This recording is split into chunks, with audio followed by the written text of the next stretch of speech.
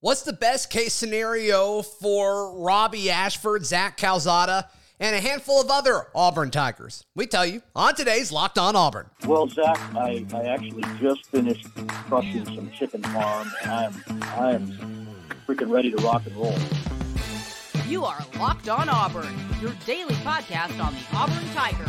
Part of the Locked On Podcast Network, your team every day. Yes, welcome on into Locked On Auburn, your daily Auburn Tigers podcast. I'm your host, Zach Blackerby, and thank you so much for making Locked On Auburn your first listen every single day. Coming up towards the end of today's show, we will recap Auburn baseball's game from last night. But first things first, we're joined for a little War Report Wednesday. Mike G is in the house, and Mike G, I want to play a game. Let's play a game. All right. Okay. I've got 6 Auburn Tigers. We'll go 3 and 3. 3 transfers, and then 3 homegrown guys. I want you to tell me what you think is kind of the best case scenario for these 6 players going into 2022. What's the best case scenario for their 2022 season? What's their upside? What's their ceiling? And let's be realistic. Don't say all SEC for all of them. While that is technically true, I'm going to ask that you don't do that. Okay. First things first, we'll go with the 2 quarterback transfers. Let's start things off. Zach Calzada. Best case scenario for Zach Calzada in 2022 is what, Mike G? Best case for Zach Calzada is top 3 quarterback in the SEC. Wow. I mean, top 3 quarterback in the SEC. Okay. And he showed flashes last year of brilliance. It was his first year starting. But that jump that a quarterback makes between year 1 starting and year 2 starting can be really exponential. I think Zach Calzada has that type of potential, and he may get a lot of opportunities to throw the ball in this offense. Depending on how things go, all eyes are going to be on Zach Calzada if he starts for Auburn in 2022. So I think that top 3 is his ceiling for this season, and that's and to be clear, that's about mid-60s completion percentage with a low interception rate. Right. Right. Yeah. No, I think that would be huge. I think every Auburn fan listening would take that. That's much better than we've been getting. By a lot. What do you think the biggest obstacle for him getting to that point in 2022 is? Staying healthy. I think. So you think if Zach Calzada stays healthy, he's got a good chance to be a top 3 quarterback? Is that what you're saying? I do. Wow. I do. Okay. I think he has the capability to make the jump this year.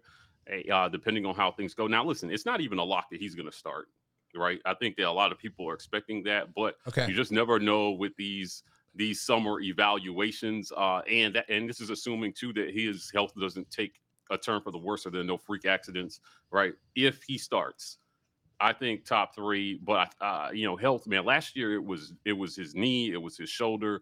We talked. Yeah. I know. I know. The caveat of staying healthy is important. I get that. Right. Let's just assume everybody stays healthy in this conversation.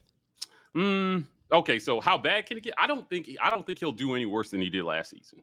Okay. I think I agree with you. I don't think he'll do any worse than he did last season. I think that he was average last season behind one of the worst O-lines in the SEC. Not a debate. Texas A&M replaced every starter on their offensive line from 2020 going into 2021, and they played like it. They were bad, and he had a 55% completion percentage behind that line. I think that would be his floor. And it was an offense designed around somebody else, somebody that had different skill sets, and so I'm with you. And as the season went on, he got a little bit better as he got more comfortable, and the team was built around him. So you say it's not a definite that he's going to start. The other guy, Robbie Ashford, what's the ceiling? What's the best case scenario for Robbie Ashford's season in 2022? His best case, he's not going to start a whole season. I think we can agree he's not going to start a whole season. Okay. So his best case scenario is that he takes over the starting job mid to late season for any number of reasons. Sure. Right. I mentioned one in injury to other quarterbacks, but poor play could be a reason. And he presents a threat that the other two quarterbacks do not in his legs. Now, if you can be a dual threat quarterback in our league and you can run and equally pass at a high rate, it gives your offense an advantage. Robbie Ashford offers that. Statistically, I don't think he plays enough games to be like one of the top statistical quarterbacks in our league. You know, the yardage numbers and the touchdowns numbers are not going to pop because he's probably not going to get as much starting time as the other two possibly will. But if he plays, his ceiling is, I think an efficient dual threat quarterback in our league, about 58 to 62% passing. Okay. Possibly. All right. I got you. I got you. And that's with very little information on him because we haven't seen him on the field yet anywhere. No, well, I mean, it's either you buy into his upside or you say, I need to see more. That's really the two different camps for Robbie Ashford right now. Yeah. Right. And depending on how they call plays for him as well, too. I mean, maybe his completion percentage is a lot higher than that based on the type of pass plays they call for him. But, And you saw it look a little bit different when he went in for A-Day. How much does that matter? I don't know, but there's something there. All right, the last transfer I want to ask you about, as far as what's the upside for these Auburn Tigers, Morris Joseph, probably the least discussed member of this class among Auburn's, I guess now 10 transfer guys. Morris Joseph, the defensive lineman from Memphis, assumed he will be a backup. 1 year left of eligibility. Mike G, what's the best case scenario? What's the upside in 2022 for Morris Joseph? Yeah, I think Morris Joseph has a chance to be a mid contributor on this team. Yeah. We're going to rotate a lot of guys on D-line. That has been, no matter who our coach has been, that's kind of been like a staple of the Auburn defense is rotate as many guys as possible on defense to try to stay fresh. Yeah, I guess Rodney Garner started that, right? Yeah. Yeah, I mean, we have been traditionally fairly deep on defensive line. We've had some good linemen come through. I think he gets a chance to contribute. This guy in 2020 at Memphis had 8 sacks. Strong.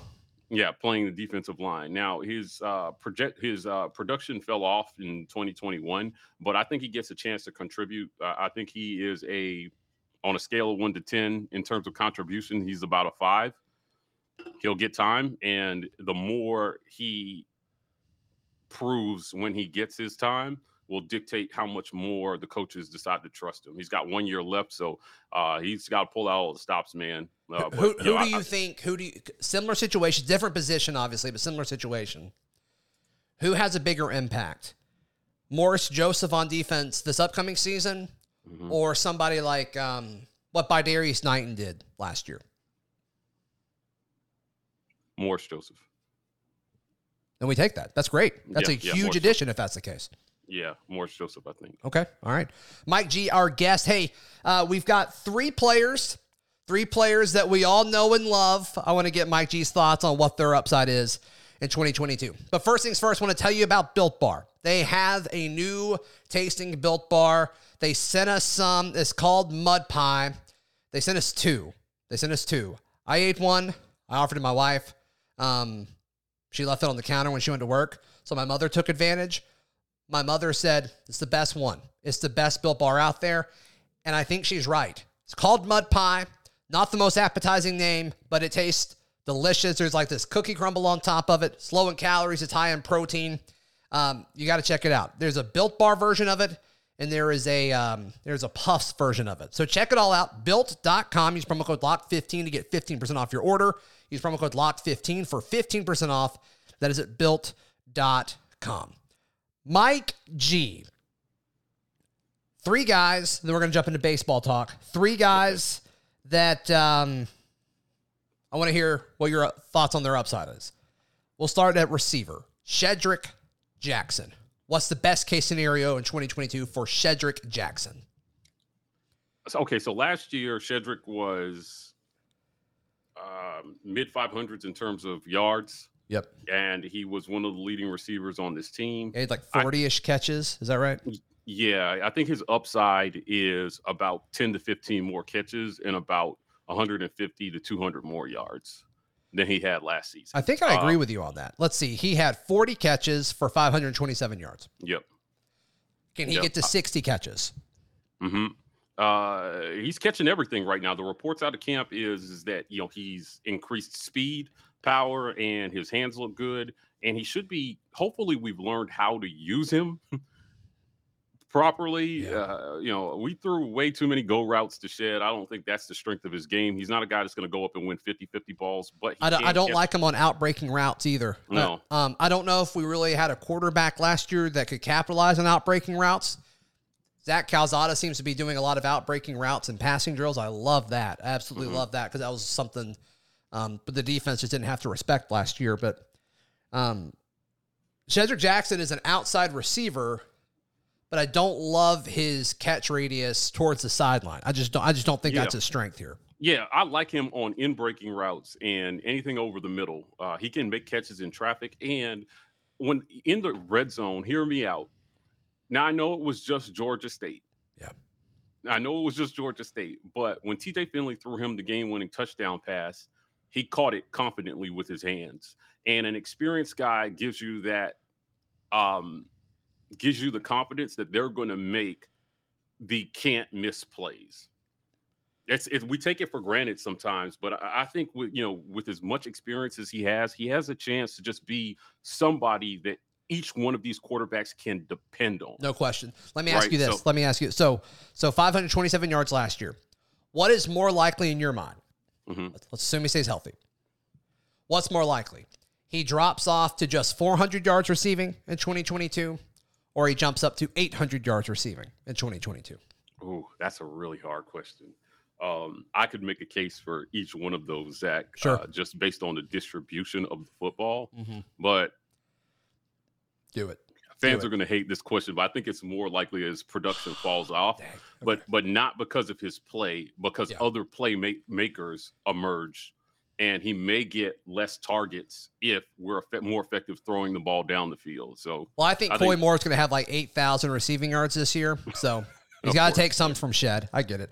My next guy, Dylan Brooks. Dylan Brooks, the third. We're all assuming the third edge rusher on this team, redshirt freshman. What's the best case scenario? What's the upside for Dylan Brooks in 2022? SEC Defensive Player of the Year. I think this kid has that kind of talent. Now, you got to remember, this was a kid that ESPN rated as the 18th overall player in the class of 2021 coming in. Sure. It was a huge pickup to get him from Tennessee. And he's one of those guys that has a chance to come in as a freshman, hit the scene the same way Carl Lawson did. Somebody like Carl Lawson did. Okay. Get after the quarterback. And, we remember Lawson's freshman year, he got, as the season went along, they brought him along. Mm-hmm. Slowly and surely, he got more time. And then there he is in the Iron Bowl and all these big moments making plays. I think Dylan Brooks gives me Carl Lawson vibes. Okay, I'm all in. That's great. In terms of potential. So I like his upside, and he's had a whole year strength and conditioning, which is what he would have up on Lawson. Lawson had to start as a true freshman. He was kind of a physical freak anyway. Yeah. But Dylan Brooks, two off seasons in Brian Harsin's strength and conditioning program. We've been told that players are setting PRs in the weight room right now. Love it. Dylan Brooks is one of those ones that I've heard a lot of really good things about in the weight room. So I'm expecting that when he gets his chance, he makes an impact on these games. Yeah, I mean, and we talked about it during spring. I mean, he didn't look like a redshirt freshman physically, so a lot to like there. No. All right, last guy that I want to get your thoughts on, Nick Brahms. What's the upside? What's the best case scenario for Auburn center for the 8th year in a row, Nick Brahms? Best case for Nick is second team all SEC. Based on experience. Yeah. I think that this is a guy who he's a smart football player. Mm-hmm. Nick is a smart football player, and he's had his struggles over the years. Certainly, when we reviewed tape from 2020 going into last season, there were just whole plays where maybe he just could not get hands on anybody. The offensive linemen, they say it like this. They're like, you got as a lineman, you have to find some ribs. You got to find somebody to block. And Brahms made a jump. I thought he made a positive jump from 2020 to 2021. Okay. Now he's in his last year. Again, second year in this strength and conditioning program. And I can't stress enough, this is going to be true for a lot of these linemen. These guys were built to do something different in Gus's system. Gus had them built a certain way. So you could say, Mike G, mobile. You could say that they're just built different. Yeah, it's just built different, right? He's got a chance, and lineman is such a developmental position. Making huge jumps in strength year over year are really difficult at that position. You need a couple years to get your body in the type of shape that it needs to be to play what we hope is going to be big boy football this year. So I think that Brahms has a chance to be one of the leaders and a real asset. Man, when your center is good, sometimes it goes overlooked, right? He snaps the ball correctly. He makes, a center is like a second quarterback on the field. He makes calls. Sometimes he adjusts the line. He tells people where to line up. Having a good center is really, really important. Nick Brahms in his last year has the he's played in big games. Right, he should be 1 year better, 1 year smarter. If he can stay healthy, I'm not saying Nick Brahms is a superstar, but I think that he can be a solid, dependable guy that makes second team All SEC. I think that's probably your best answer of the 6 today. Actually, or at least the one I agree with the most. I think second team All SEC is a really solid season, and I think Nick Brahms would take it. I think a lot of Auburn fans would take it. Yeah, listen, if he's second team All SEC, we're probably having a much better year on offensive line than we did last year, and the run game probably looks a lot better. No, I think it makes everything come together. There's no question about it. Mike G, just quick thoughts here. Some salaries for assistant coaches were announced yesterday. Eric Kiesau, of course, obviously last year he was not Auburn's offensive coordinator. He was making $120,000 a year on a 1-year contract. He is now on a 2-year deal worth $800,000. So that wraps up in 2024. Okay. Then linebackers coach Jeff Schmedding. He will now make $1 million on a 2-year deal, making him the highest paid assistant coach on Auburn's coaching staff. I'm sorry, Zach. Like $500,000 a year or $1 million a year? I would assume $1 million a year. Okay. For the DC. Yep. All right. And then Zach Etheridge, he was making $315K a year. And then now he will make $600,000 annually with $50,000 added in 2023 for a total of $1.25 million over 2 years. So whatever you're paying Zach Etheridge, it is not enough. So right, yeah. I mean, you're talking about a guy who's an ace recruiter. He definitely helps with your player development. He can relate to kids. He's a must hold on to. I think that jump in salary, essentially 100%, reflects the importance of the role that he plays in what this program is going to be moving forward. And in terms of Schmedding and Kiesau, I mean, listen, both those guys got promotions to coordinator. So the Makes jumps sense. in salary are just that, man. You get the title, you get to pay. Yeah, no, more responsibility, bigger job, bigger salary for sure. And just circling back to the Zach Etheridge thing, there's all that talk about, Georgia wanted him.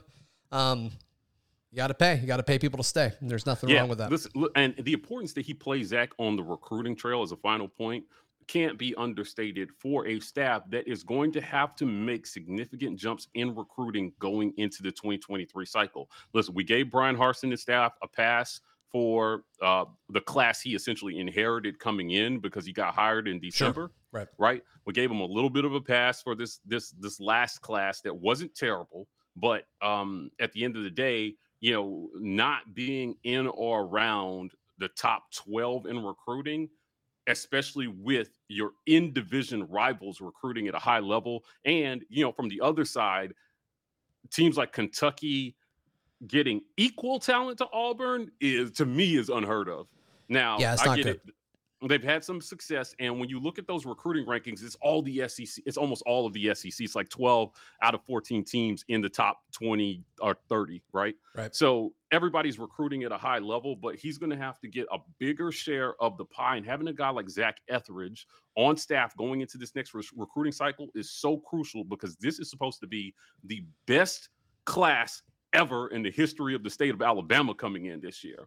If you don't get at least a few of those studs, it's the reaction is not going to be good. Zach is going to play a role. It's going to be bad. It's going to be bad for sure. All right, before we jump into some baseball talk, Lindsey Crosby of Auburn Daily and Locked On MLB Prospects will join us. Mike G, what all you guys have going on at the War Report?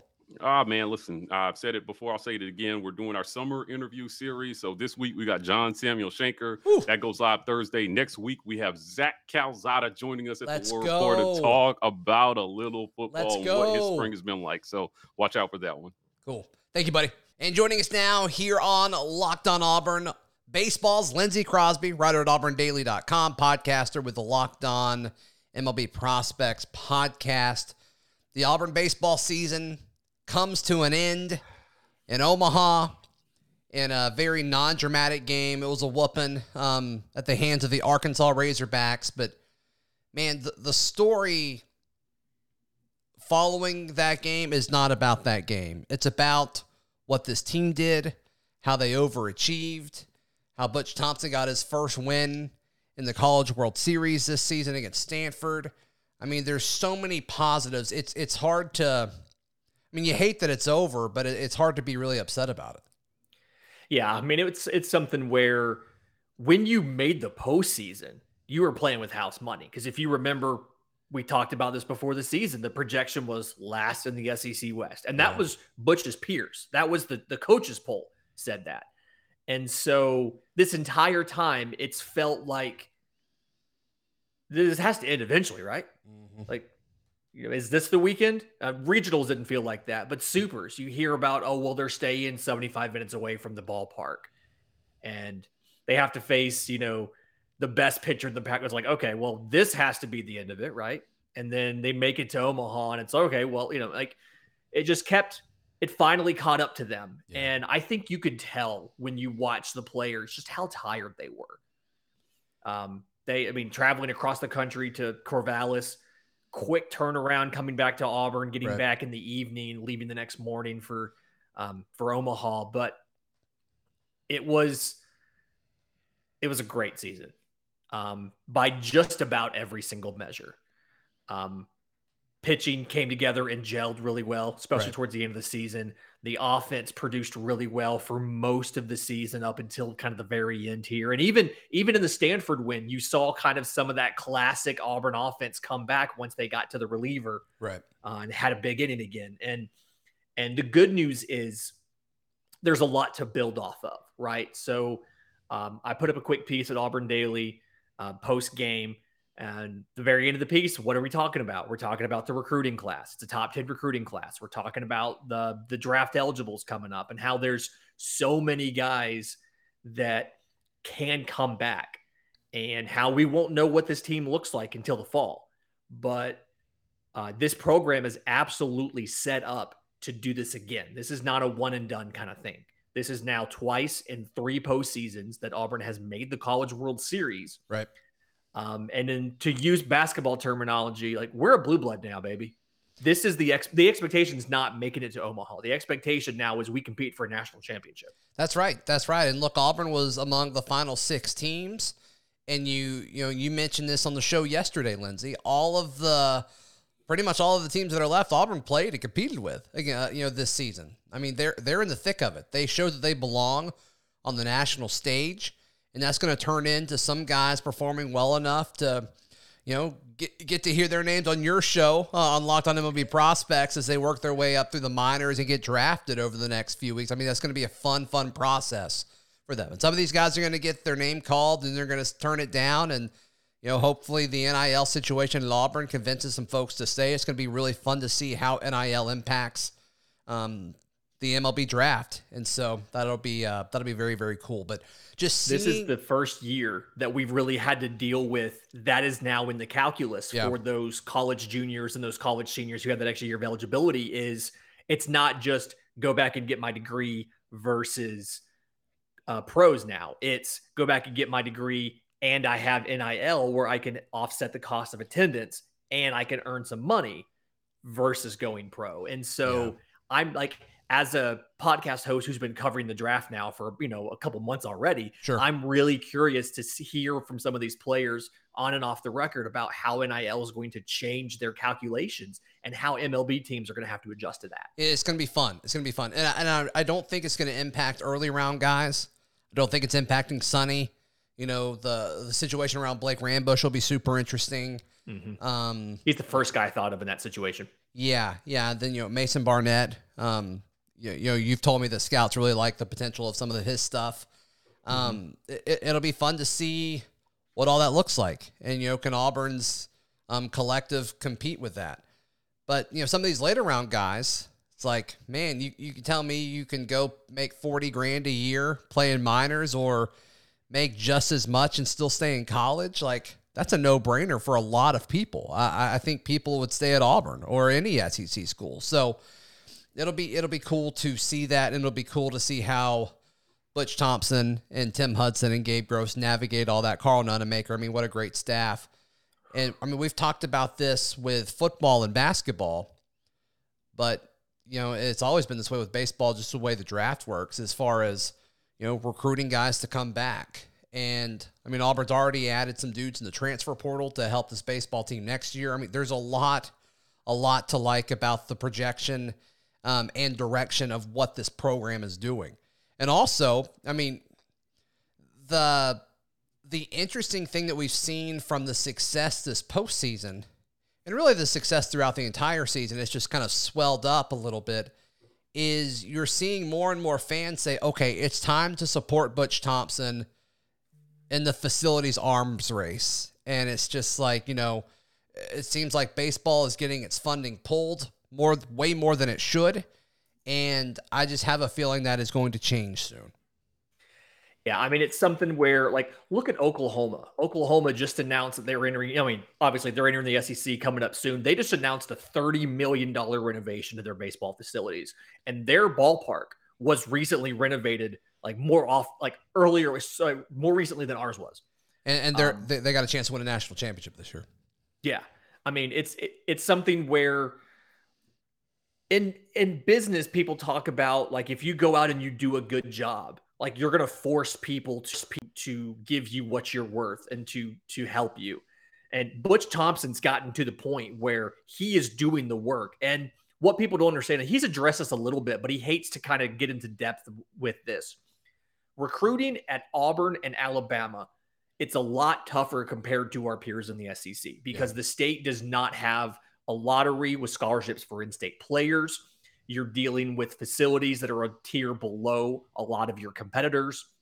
And so the fact that Butch Thompson has a top 10 recruiting class, the fact that Butch Thompson has this team as one of the 6 teams in the country, the last 6 teams in the country. It's him. Despite the handicap, it's him. It's Butch Thompson. Right. It 100% is Butch Thompson, his coaching staff, and the culture that he has brought to Auburn baseball. Yep. And let me clarify up front before I say this. I have not heard a single thing that makes me think that this would happen. But I want money to go to baseball so that we don't even have to think about the possibility of losing Butch Thompson. Mm-hmm. I mean, I'm there with you, man. I'm there with you. I don't get the vibe that that's happening, but, I mean, we saw this with Bruce Pearl during the season of, like, don't let it get to that point. Just do it. Just take care of the people that are winning. And, I mean, they sold out season tickets going into this season. They will find a way to sell more next season. There's no question about it. Yeah. And I think it's just going to be, I think tickets in Plainsman Park will become more and more rare to come by going into next year because of what Butch Thompson's building, because of what these kids have done. And, when everybody counted them out, they kept finding ways to pop back and win in the toughest conference in college baseball. So what an incredible run. If Sonny DiChiara is done playing baseball at Auburn, thank you so much, Sonny. Thank you so much, our sweet and beautiful thick king, for everything that you've done in your short time here at Auburn. Quick question on that note, and I think you tweeted this the other day. If he is done, where does he rank in the one and dones in Auburn history? I will do a full show on that. I'll do that one with you. Okay, deal. I'll do that one with you. It's got to be up there. I think it's top 5, which when I tweeted it out felt a little ridiculous, but one and done's kind of a basketball thing until lately. Like there's not a whole lot of football one and dones other than like Cam and Rudy Johnson. But I think you can make the case that Sonny's a top 5 one and done player in Auburn history, which is super, super fun and exciting to talk about. So, Lindsay, do you have anything else before we wrap this up? Just that it was a great season. Yep. I enjoyed getting to cover this team from beginning to end. I was there for the opening press conference before the first game. I was there for fall ball. I'm excited to be there all through the summer and fall this year and to bring everything to you guys next year. Yep. Lindsay, you did a great job covering it for Auburn Daily. Best baseball coverage out there, and Lindsay will continue to do that on the recruiting front as well as fall ball and all that too. So how can people find you, hear you, all that good stuff, buddy? I'm on Twitter at Crosby Baseball. My Auburn baseball writing is at auburndaily.com. My show, Locked On MLB Prospects, is available where you get your podcasts and on YouTube. You can find it on Twitter at Locked On Farm. And the merch, aushirts.com. Partnership with the players. That money goes to support our baseball players. That's right. aushirts.com. And they launched some shirts last night, baseball-themed shirts last night, so be sure to check that out, aushirts.com. On tomorrow's show, we talk Cruton. It's a Cruton Thursday with Sports Illustrated's John Garcia. Looking forward to chatting with him. That'll be right here on Locked On Auburn. See you then.